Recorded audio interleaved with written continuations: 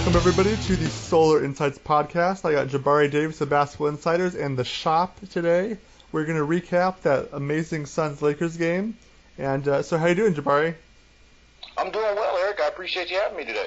Well, great. I have 2 weeks in a row, the Basketball Insiders, The Shop people. I had Lang on last week and you on this week.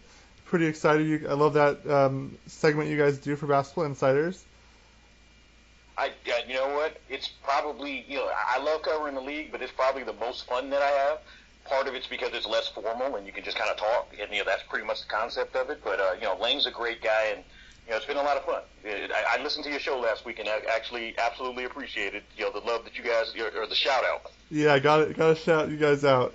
It's really a good way to cover the league. I mean, that's kind of what podcasts came out of. We don't want to have a radio show that's all segmented, so we want to talk as long as we want to, so we create podcasts. There you go. So let's get started. Well, it looks like the Suns actually came out victorious in this game.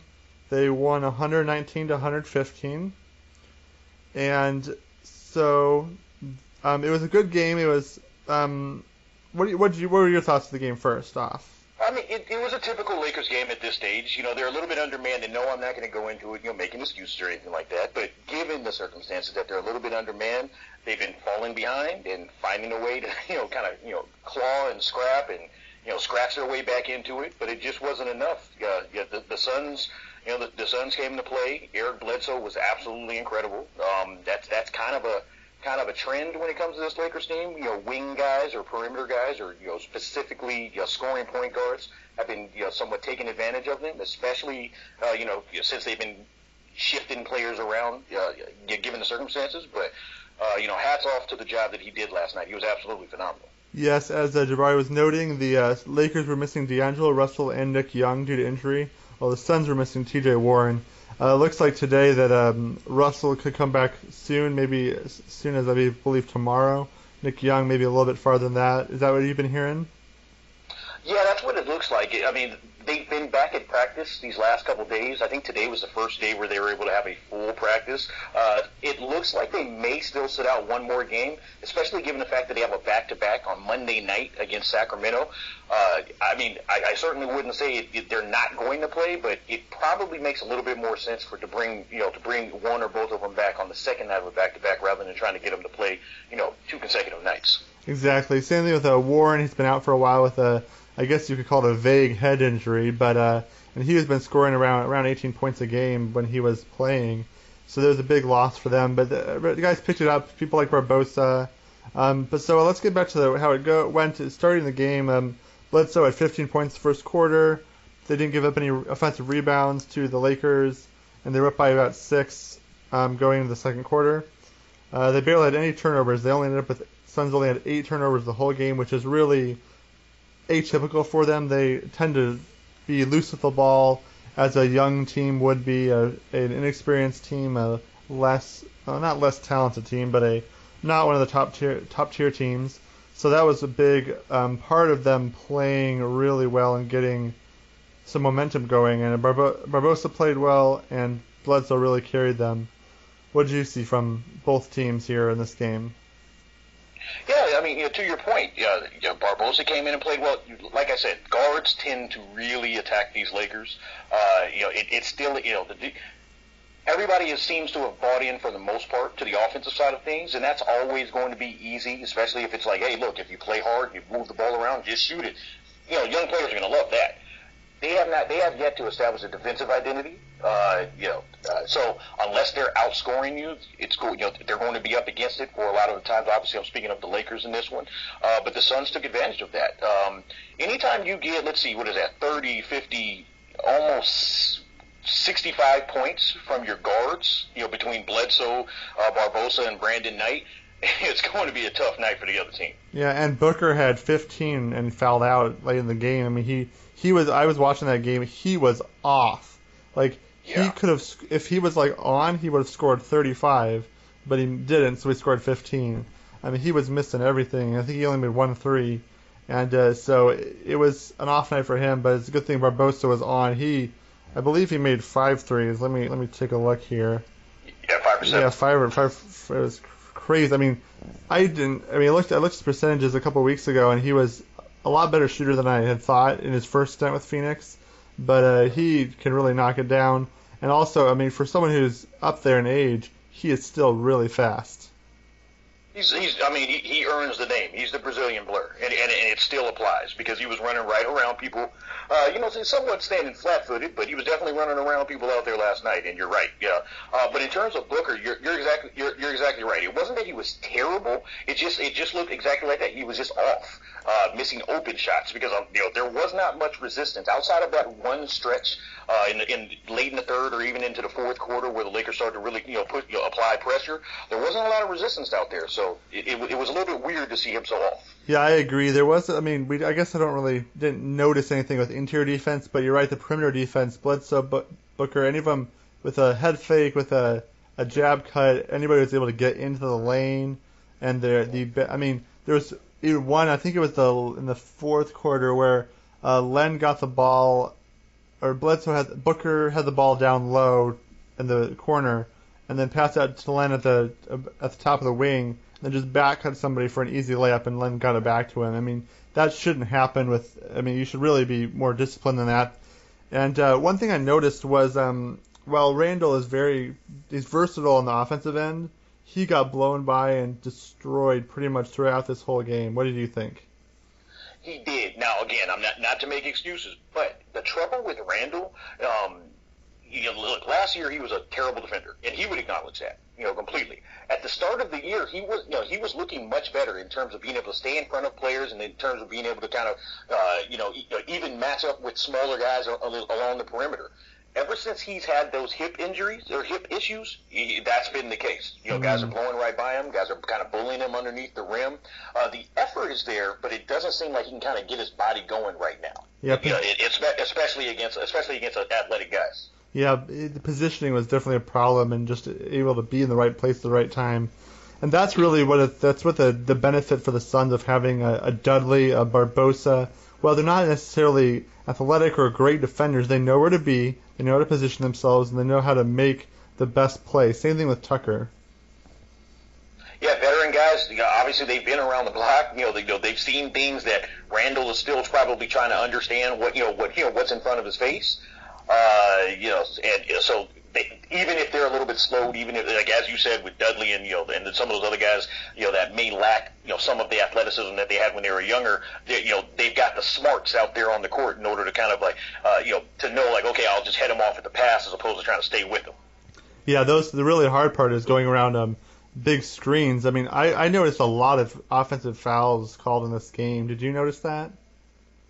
Yeah, and that does happen. If you watch a lot of Lakers games, that's going to happen. There are times where Randall looks really disciplined, and it's like, hey, this is the guy that we've been looking for. Look at the poise that he's got with the ball in his hands. Then there's other times where it's a little bit loose. I think he ended up with either 5 or 6 turnovers last night. It certainly wasn't the cleanest of games for the Lakers, from the Lakers side of things. Yeah, I was noticing from the Suns' perspective, they called for a lot of them. Len and Chandler both had at least 1 or 2. And then Booker had a couple. There's a lot of offensive fouls called in that game for sure. But I don't know how we've gone this long not talking about Lou Williams. If he is not in that game, that is a 25-point blowout because he was timely shot making, hard shots to make, open shots. He was all over the place last night. Look, I cannot say enough about the job that Lou Williams has done this season, especially since I was not on the Lou Williams bandwagon last year. To put it lightly, it's amazing to see what's putting a guy in the right situation and simply using him properly can do for a player. Now, I don't want to put it all on Byron Scott and the previous regime, but what I will say is it is a significant difference. Over the last 5 games, I think he's he's up over 30 points, shooting over 50%, and 91% from the 3-point line, or from the free throw line. 91% from the 3-point line would be incredible, but not quite that. Not quite realistic. But no, he's been phenomenal. Yeah, the last 5 games they were showing the Lakers broadcast that he was just 40, 38, 24 against Houston. He was on fire. He was able to get. The Suns are not a defensive juggernaut. They had breakdowns, and we can talk about my Brandon Knight thing at some point. He is the one player that I've kind of grown old of, non-fond of. I'm pretty much fond of everybody else on the team except for him. But anyway, so let's talk about just kind of the Lakers and how I mean they're transitioning. They have some flux in injuries, but where do you see them going from here? I've been trying to tell people all season, like, this early success is fantastic. I'm not trying to, stifle anyone's emotion when it comes to, being happy about their team, but let's always maintain perspective.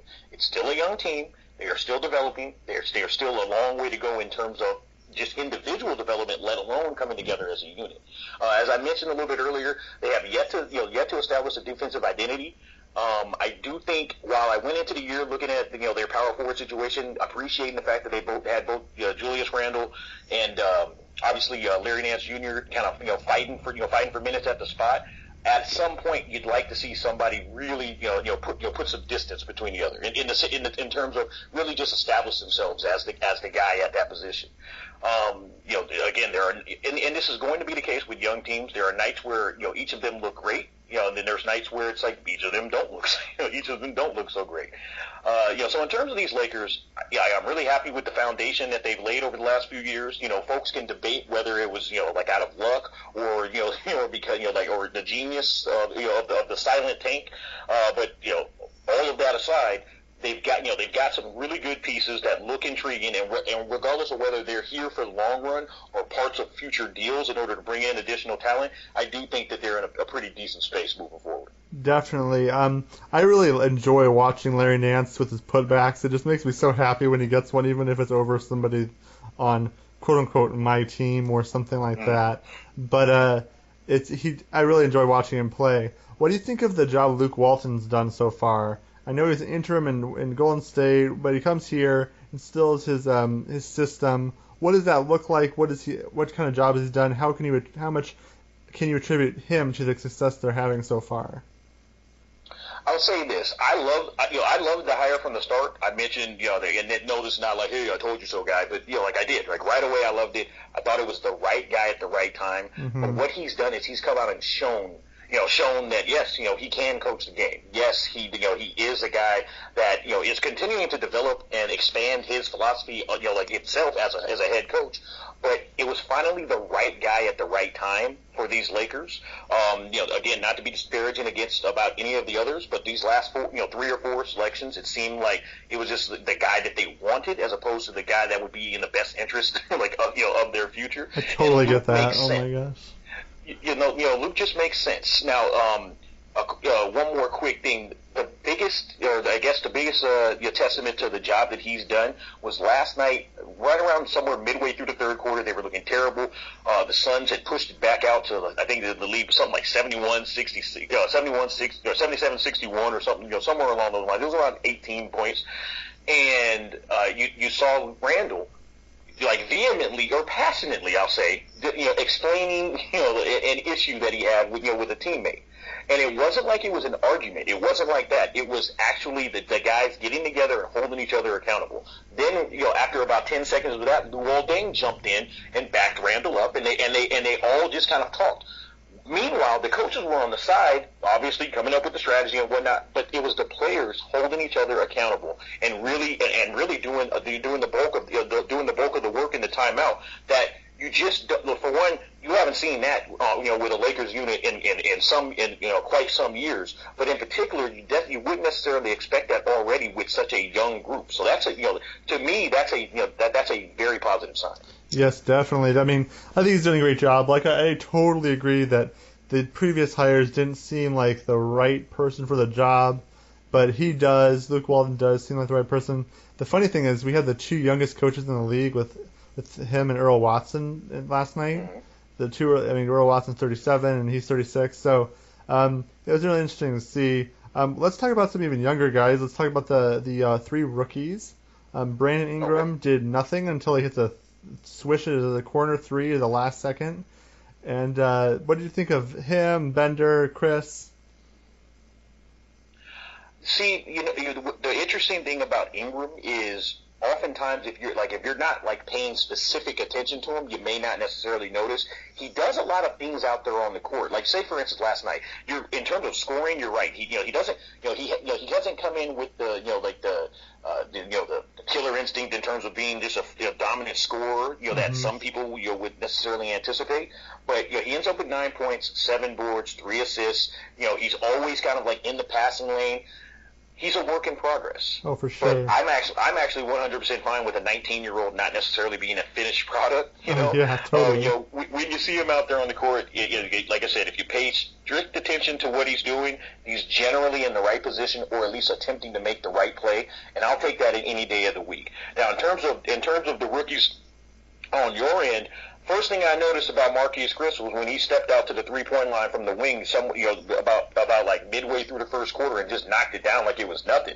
And I said, "Oh, okay then." He didn't play all that much, so you didn't get very much from him. He was in a little bit of foul trouble, kind of early on, but I did like seeing that. Let's see, who else did we have? Bender. Sorry, I'm drawing a blank. Oh yes, Bender. He didn't play all that much out of it. Look, for one, Alex Len, and not to go off topic, but I just want to throw this in there. Alex Len looked really good last night. Yes, the numbers may not impress everybody, but you give me a big that gives you 14 points, 13 rebounds, and 5 blocks, and takes up the space that he was taking up in the middle on both sides, and I'll take that every day of the week. But, again, not to take anything away from Bender or Chriss, neither one of them played very much, specifically because Len played so well. Yeah, definitely. They played Chandler and Len together. They don't do that a lot, but they played them together because it was working, because Chandler was playing pretty well defensively last night, and Len was just, as you mentioned, playing quite well. Now, one thing about Len, before I get back to Bender and Chriss, is that over the last few years, he had a problem finishing. He would bring the ball down. He would not dunk it with aggression when he should have, and you did not see those issues last night and most of the season. He's getting the pocket pass when he needs to, keeping it high when he can, when he's able to, and dunking it with ferocity, and not taking maybe an ill-advised jumper when he shouldn't have. I mean, did you see the one where someone left him super open at the mid-range, and he dribbled it, he actually dribbled it and tried to go for a dunk, and got fouled, and it really is a testament to his growth for sure. Yeah, I mean, and that's really all you can ask for out of a big or out of any player, but especially out of young bigs. Like I watched his first couple years, and outside of the like struggling with injuries, I totally agree. I did not see this level of aggression and this level of just like assertiveness, this level of like being certain of where he wanted to go and where he needed to be on the court. And certainly that's a testament to the work that he's done, but also a testament to the work that this coaching staff has done with him. Yeah, definitely. He had nagging injuries, like you said, the first few years, like a pinky, a head, like a nose, like random things that really weren't affecting his health, his long-term health, but just didn't get him into a groove. And now he's really getting there. Although his ceiling may not be as high as Karl Anthony Towns or someone we think that is going to be really good, he's going to be a solid, serviceable, probably starting center in the league for a while. But back to Bender and Chriss. Yeah, you're right. They didn't play very much last night.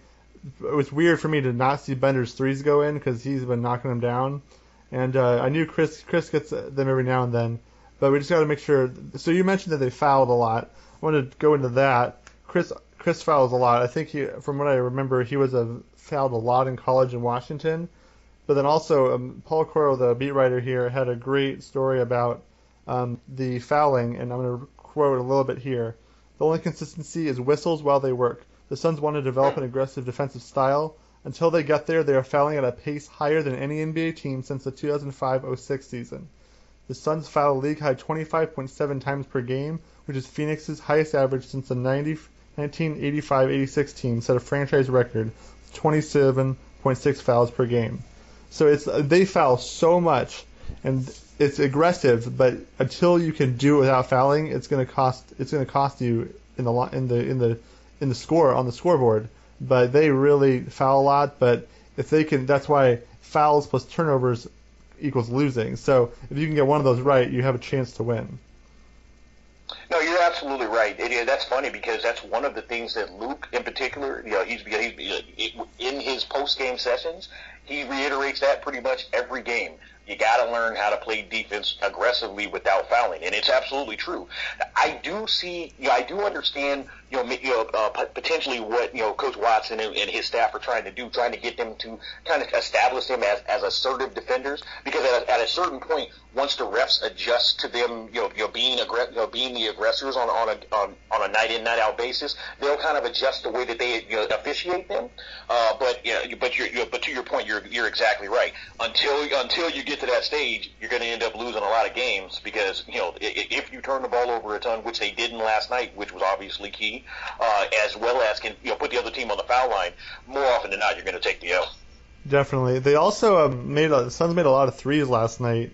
With let's take a look at where'd that go. They had a lot of threes last night. I'm trying to look up the exact number here. They were 13 for 30. 13 for 30. So that'll really help you. But let's get to what everybody's waiting for our podcast here. You and I when was it, about a month or two ago? We're having just before the season. Just before the season, we're having the longest Twitter conversation about D'Angelo Russell and Devin Booker that has probably ever existed. Well, not ever existed. People go on for days, but it was several hours of back and forth. A couple other people jumping in, but I thought that was a really interesting conversation, and Lang even thought it was too. So I thought we'd have a longer discussion here about that. I was looking at the stats today, and let's have you set it up and then we'll go from there.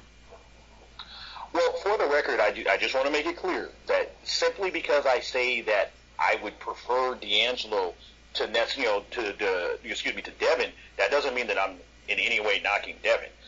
And to be clear, at this stage, Devin is probably a more consistent performer. So and probably has a higher baseline for what his potential is. I just look at D'Angelo and some of the potential that I've seen and some of the things that he's shown out there.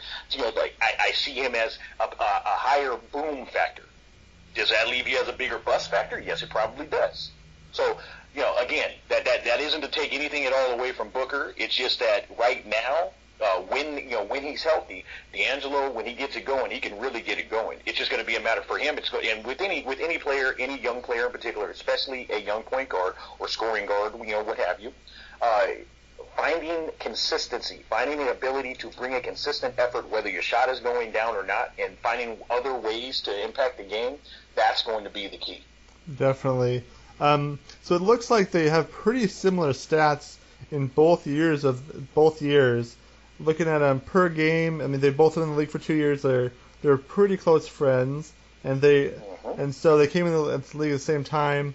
And Devin Booker had 13.2 points per game last year, and now is 16.1. But those numbers are obviously skewed by the fact of this year injuries and not much of the season happening, and last year not playing for the first 2 months. But those are D'Angelo's numbers, but the wrong one there. But Devin is at 13.8 last year and 18.8 this year. So same thing. They both didn't play for a while. I mean, Byron was, I don't know if the word smothering's not right, but he wasn't helping him reach his full potential. So Russell was just kind of floundering a little bit based on that and the Kobe factor, that year of leaving, I guess we could say, the year of leaving for him. And so Russell is now getting his groove, and Booker is really had such high usage because last year they had no point guards for several games, and because everybody was injured.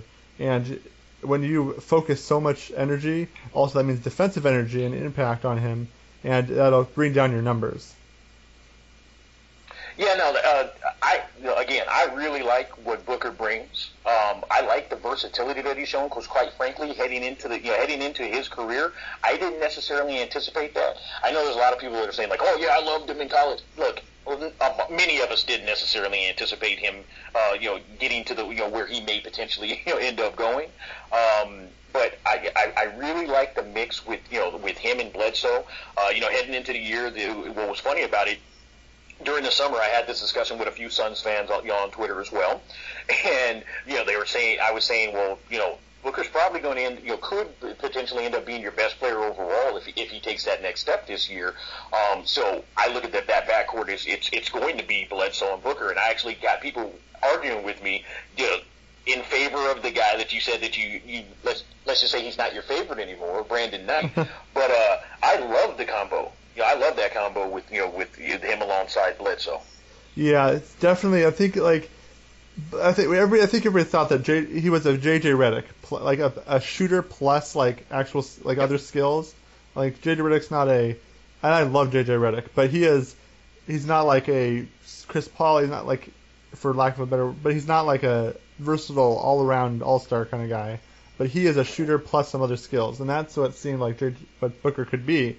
But it seems like that has broken the mold now, and we're out of that area, that realm, and we're into a new realm, a bigger realm, where he could have a higher ceiling. We'll see what happens.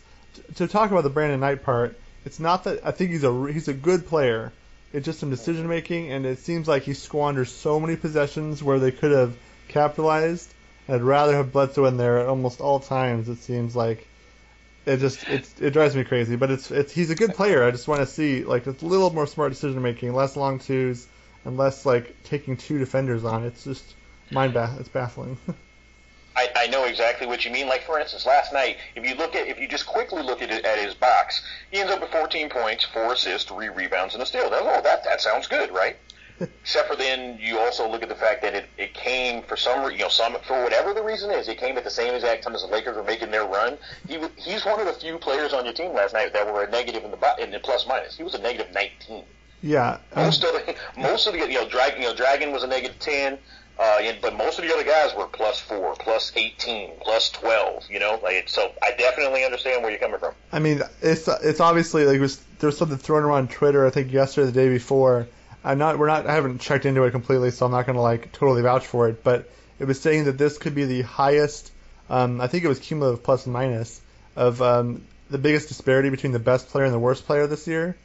The worst player being Brandon Knight and the best player being Russell Westbrook in terms of cumulative plus minus.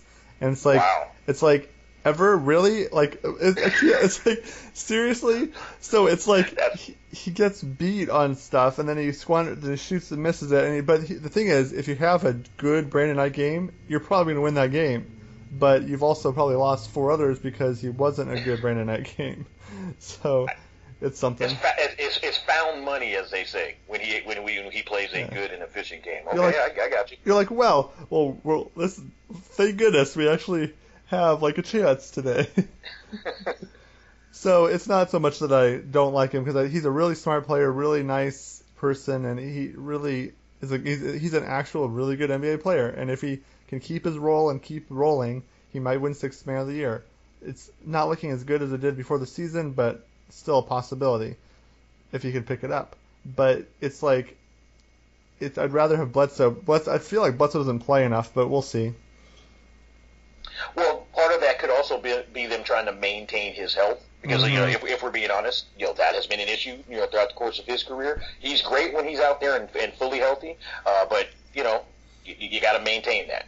Yeah, and it's unfortunate because of the depth in the Western Conference, Bledsoe probably won't make an All-Star team, but he should, because he's really good. Did you see his shooting last night? I've never seen. I mean, 2 or 3 years ago, he would have to walk into threes, like, to make sure that he made them with the right momentum and arc. And now he made 3 last night, one from the corner off a catch and shoot. Like, that was not there, and he already has the body control. I think he has the second best body control in the league, other than LeBron. He's mini LeBron, and he has such good body control in his layups. It's amazing. I hadn't considered that, but you're right in terms of his actual body control. And I don't know what he's listed at. But mini is exactly right. I'll say this: in terms of his shooting, he definitely looked stronger. He looked great last night. In fact, I was in row 111 at along Meteor Row, saying, I'm probably the closest guy to him. I'm probably the closest guy to him on some of these shots. Bledsoe is a guy that in a big, trying to think of the best way to say it, because I don't want it to sound as though it's a backhanded compliment. On a better team, I think or on a team that is primed and ready to go to the make a playoff run, I think he would get all of the attention that he deserves. The trouble is when your team is 7-16, and as you mentioned, it's as deep of a Western Conference as especially at that position as I've seen. It's going to be tough to make an all-star team. But to your point, you're exactly right in terms of his actual ability and the numbers that he puts up. He deserves to be in that conversation. Yeah, because he's just not going to make it because it's Steph and Clay and Harden and Westbrook for the first 4 spots, and then you have to. There's Lillard, already right there. That's already too many spots for guards almost. It's how are you supposed to break into that unless you outperform them? And his usage is not high enough, or his role on the team isn't to take over like that. He's distributing. He's also very soft-spoken. If you've noticed, Bledsoe is really soft-spoken, but that doesn't mean he has no energy or passion. He really has that, and he has a drive. But it's just not his role to be a Westbrook type player. So it's just hard to beat him out with numbers if your team is not as good and your role is not as dominant and ball dominant. No, you're exactly right. And the only thing I'll say about being soft-spoken is you can be as soft-spoken as you want. His game talks for himself. Exactly. His game talks for itself. Exactly.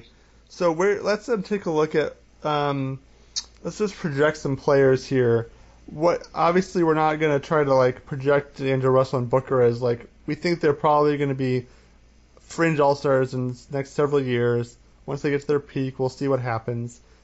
They're not neither one. We can't know for sure. We don't have any inkling. I don't think that either one's going to be that much better than the other. But let's take a look. I want to hear your thoughts on some other players.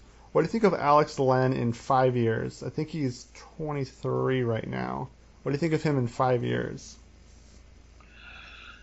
What does his face-up game look like? And I don't mean to answer your question with a question. It's just that I haven't been able to watch enough of him play. He can. I catch him when he plays the Lakers. He can definitely shoot pretty decently. He's a very good face-up mid-range shooter for a center. That's really good. He can't shoot threes really, but the problem is if he doesn't get in the right rhythm and he fades away too much, then he'll miss it.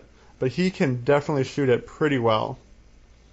All right, what about Brook Lopez? Prior to this year, I know Brook's shooting the 3 this year, but prior to this year he hadn't. I could see him being in that mold of player. Yeah, okay, off the top of my head, I feel like Alex Len's more athletic but less skilled, if that makes sense. But I think it's a pretty good comparison right there. So in 5 years, but hopefully... I just mean in terms of overall impact. It's always tough, to compare exact, athleticism to skill set and whatnot. But in terms of overall impact, a guy that, say he's playing in the Eastern Conference, could even, ultimately at his peak, be in that all-star talk. Yeah, that's a potential. I would also that brings to mind the question of what would Brook Lopez be on a good team. So we'll see about that. But yeah, Alex Len in 5 years at his peak could be like that, but I don't think he's going to be much more than that for sure. It's tough to say what Brook Lopez will be on a good team because I just haven't seen it yet. Yeah. That was a little bit of a knock. Sorry about that. No, that makes sense. Let's see here. Let's think about a Lakers player. We're not going to try to say Brandon Ingram's Kevin Durant in any sense, even though it looks like if you look at him, that's what he looks like he should be, but from his length. But let's talk about what's Randall. Is Randall Paul Millsap? Who is Randall in 5 years? Man, that was a really good one right off the bat because I was sitting there thinking, okay, who was Randall B? I'm not going to say Draymond because even though they like to fancy that he's Draymond, he's not Draymond. He's not. The reason why Draymond is special is because it's very rare to get that package in that package. You know what I mean? Yeah. And no, that was not a reference to his Snapchat issue. Anyway, no, the Millsap thing is interesting because kind of watching how he developed. When he came in, he was a bruiser. He was a guy that he was going to grit and grind, and he was going to get under the rim and do some damage. And the only thing I'll say with Randall is he's going to have to be a more consistent defensive player. Mm-hmm. He gives effort, but the focus isn't always there. You Yeah. know, In order to get to that Millsap level, which I really like that comparison. I'd like to see more of a consistent defensive effort, and obviously becoming a smarter guy with the ball, or continuing to make better decisions with the ball in his hand will be something that you would think could come over time. But no, I really like that comparison. Yeah, I liked seeing him on the offensive end, like get the rebound and run down the court for he did a one-man fast break, which was pretty good for a guy his size. But also the Lakers broadcast pointed it out that Bledsoe broke past the perimeter guy, and Randall didn't even like step in to do anything, and he just laid it in easily, the easiest layup you could possibly get in a half-court offense. Yeah, that's not going to work. That's not going to work. And like I said earlier in the year, you saw signs, because he even made a key defensive stop at the end of a game. I can't even remember what game it was. I was at the game, and at the very end, I said, "Wait, was that Randall that did that?" Was it, like but that aside, yeah, it's going to be plays like that. It can't be feast or famine. You gotta, he's going to have to find a way to be more consistent and and be able to play make, but do it in the right way, but also have the same desire to play make on the defensive end. Definitely. So let's spin this forward to the. Well, okay. First, I want to, before I ask them, I always ask all my guests about the Suns. The over/under is set at 26.5 before the season started. Do you think they make that over/under? What do you think? It's tough because I haven't looked at their schedule. I'm one of those guys that were like, if you ask me that question, I'll go through the schedule and really break it down. That sounds like an achievable number. Right now, I don't know that they're on pace for that. Let's see, we're about a quarter of the way through the season. They have 7, yeah. Yeah, they're right around that pace. So why not? Yeah. Unless you see just a rash of just devastating injuries, that end up taking out more than obviously the one that T.J. Warren that he's been suffering from recently. Mm-hmm.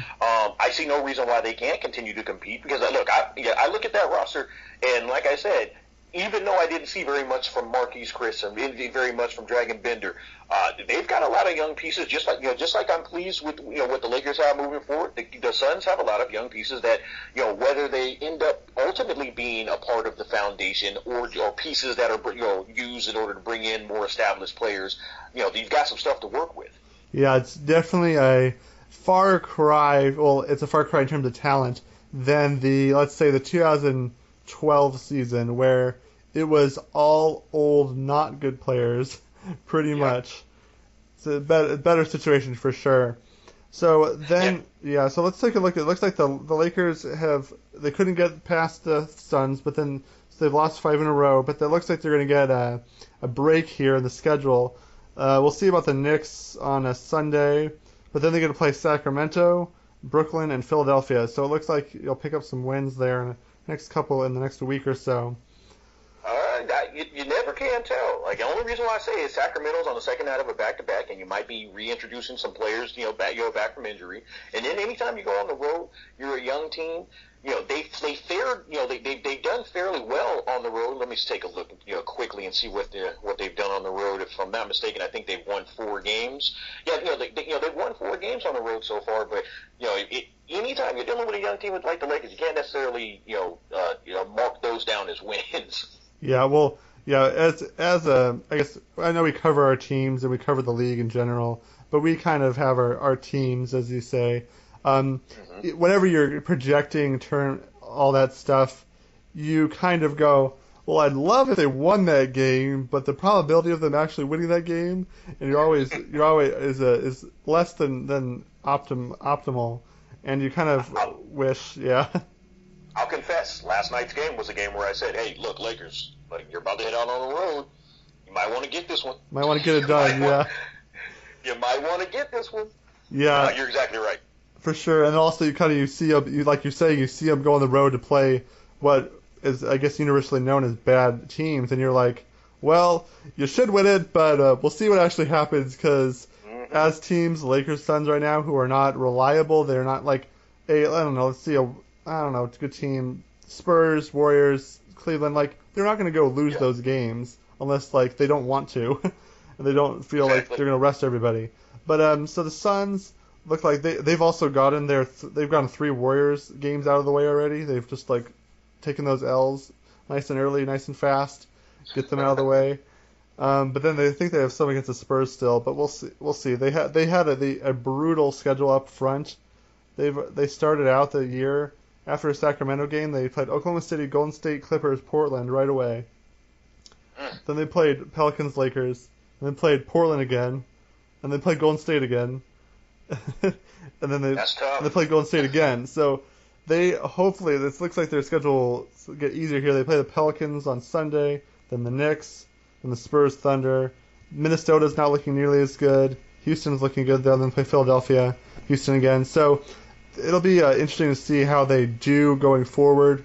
It'll be nice, hopefully, this year to not have like a January where we lose Bledsoe, Warren, all at night in like 2 weeks. It'll be nice to actually hopefully have all the players pretty much available to go about their business, continue to grow as a team, and really gel and move forward. Because there's a lot of young. I mean, this is like one of the youngest teams I've almost ever seen in my life, ever.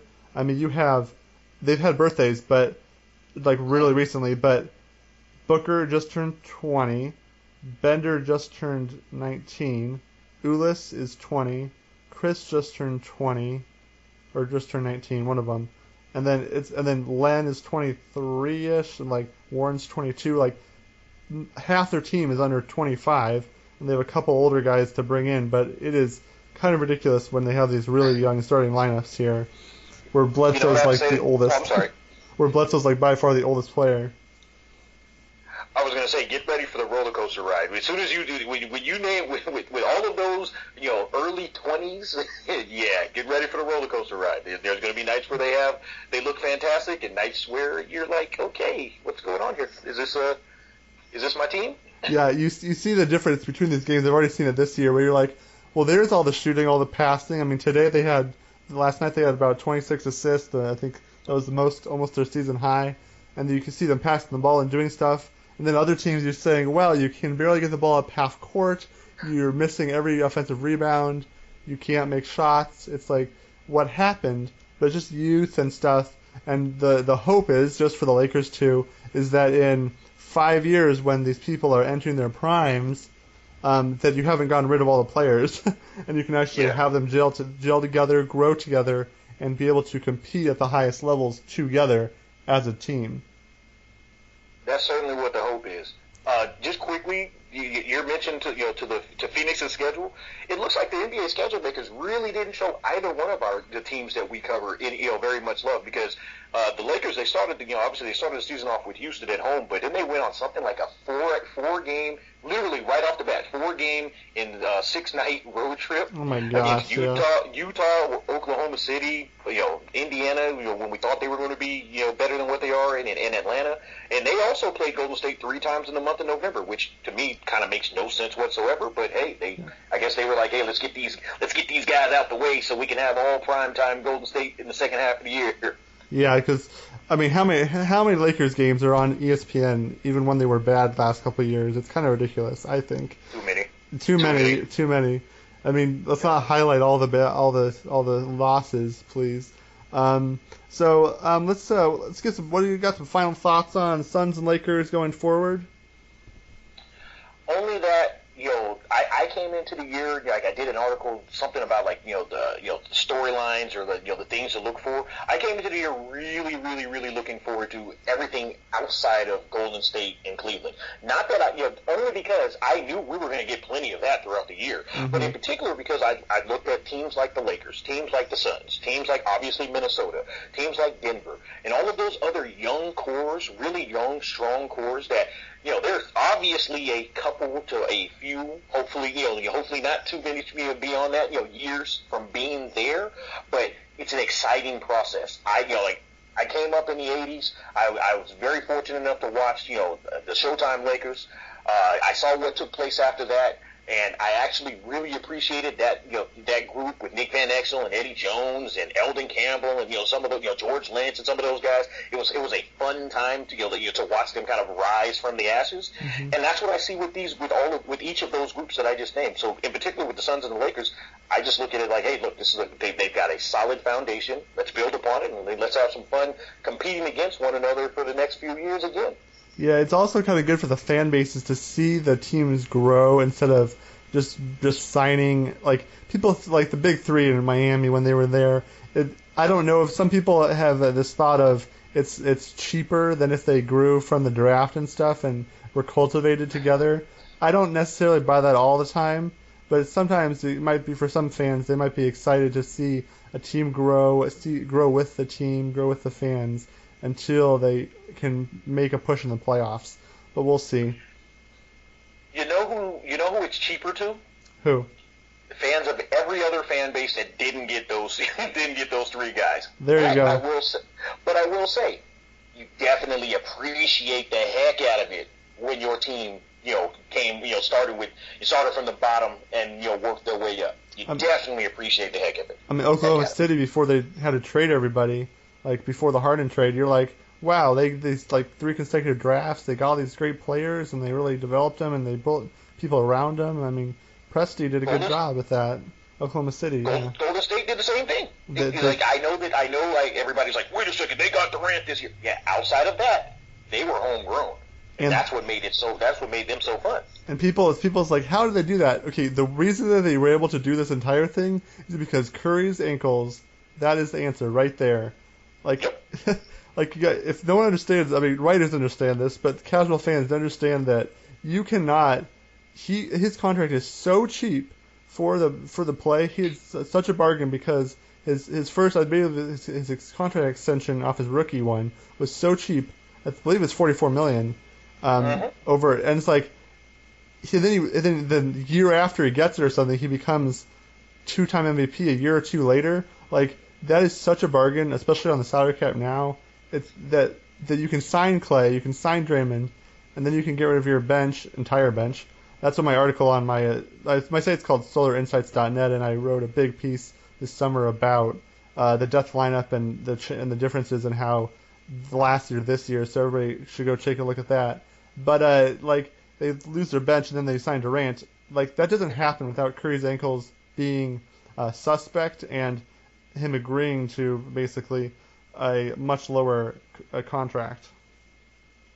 Dead on. I also encourage people to check that site out and check that article out in particular, because look, Curry's ankles were paper mache for a couple of years. I liked him at Davidson, and this one I actually can say because I was a fan of his at Davidson specifically because I love NBA lineage. I'm always like, oh, okay, that's such and such's boy. I'm actually going to pay attention to that. But when he came out, for one, nobody anticipated him, ascending to those heights, but the going notion or the going idea on him was, well, he's good, but he's not going to last because his body can't hold up. And he was too skinny too. You're exactly right. He was too skinny too to really push people around. Like you didn't think that it was kind of amazing because you didn't think that someone that skinny could actually get enough space to get his shot off. You thought you could just take a Robertson or someone and just smother him all game, and he'll never score. But he has the handles and the underrated, people don't see this, the underrated game around the basket to lay it up.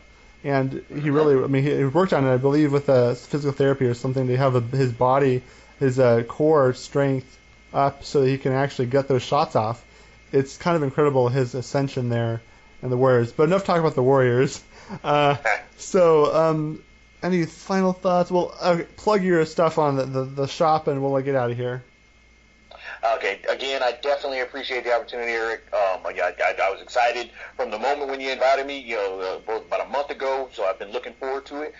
Like you said, it's unfortunate that, D'Angelo wasn't able to make it on, or wasn't able to play, so we could have seen, maybe a head-to-head, game, before that game. But the shop on BasketballInsiders.com, it's usually every Thursday. Every so often, schedules conflict, so we release it on Saturdays. But every Thursday, it's a barbershop conversation with my guy Lane Green, who's also a member of the site. I have content throughout the week, beyond that, but that's kind of that's the one that we really enjoy.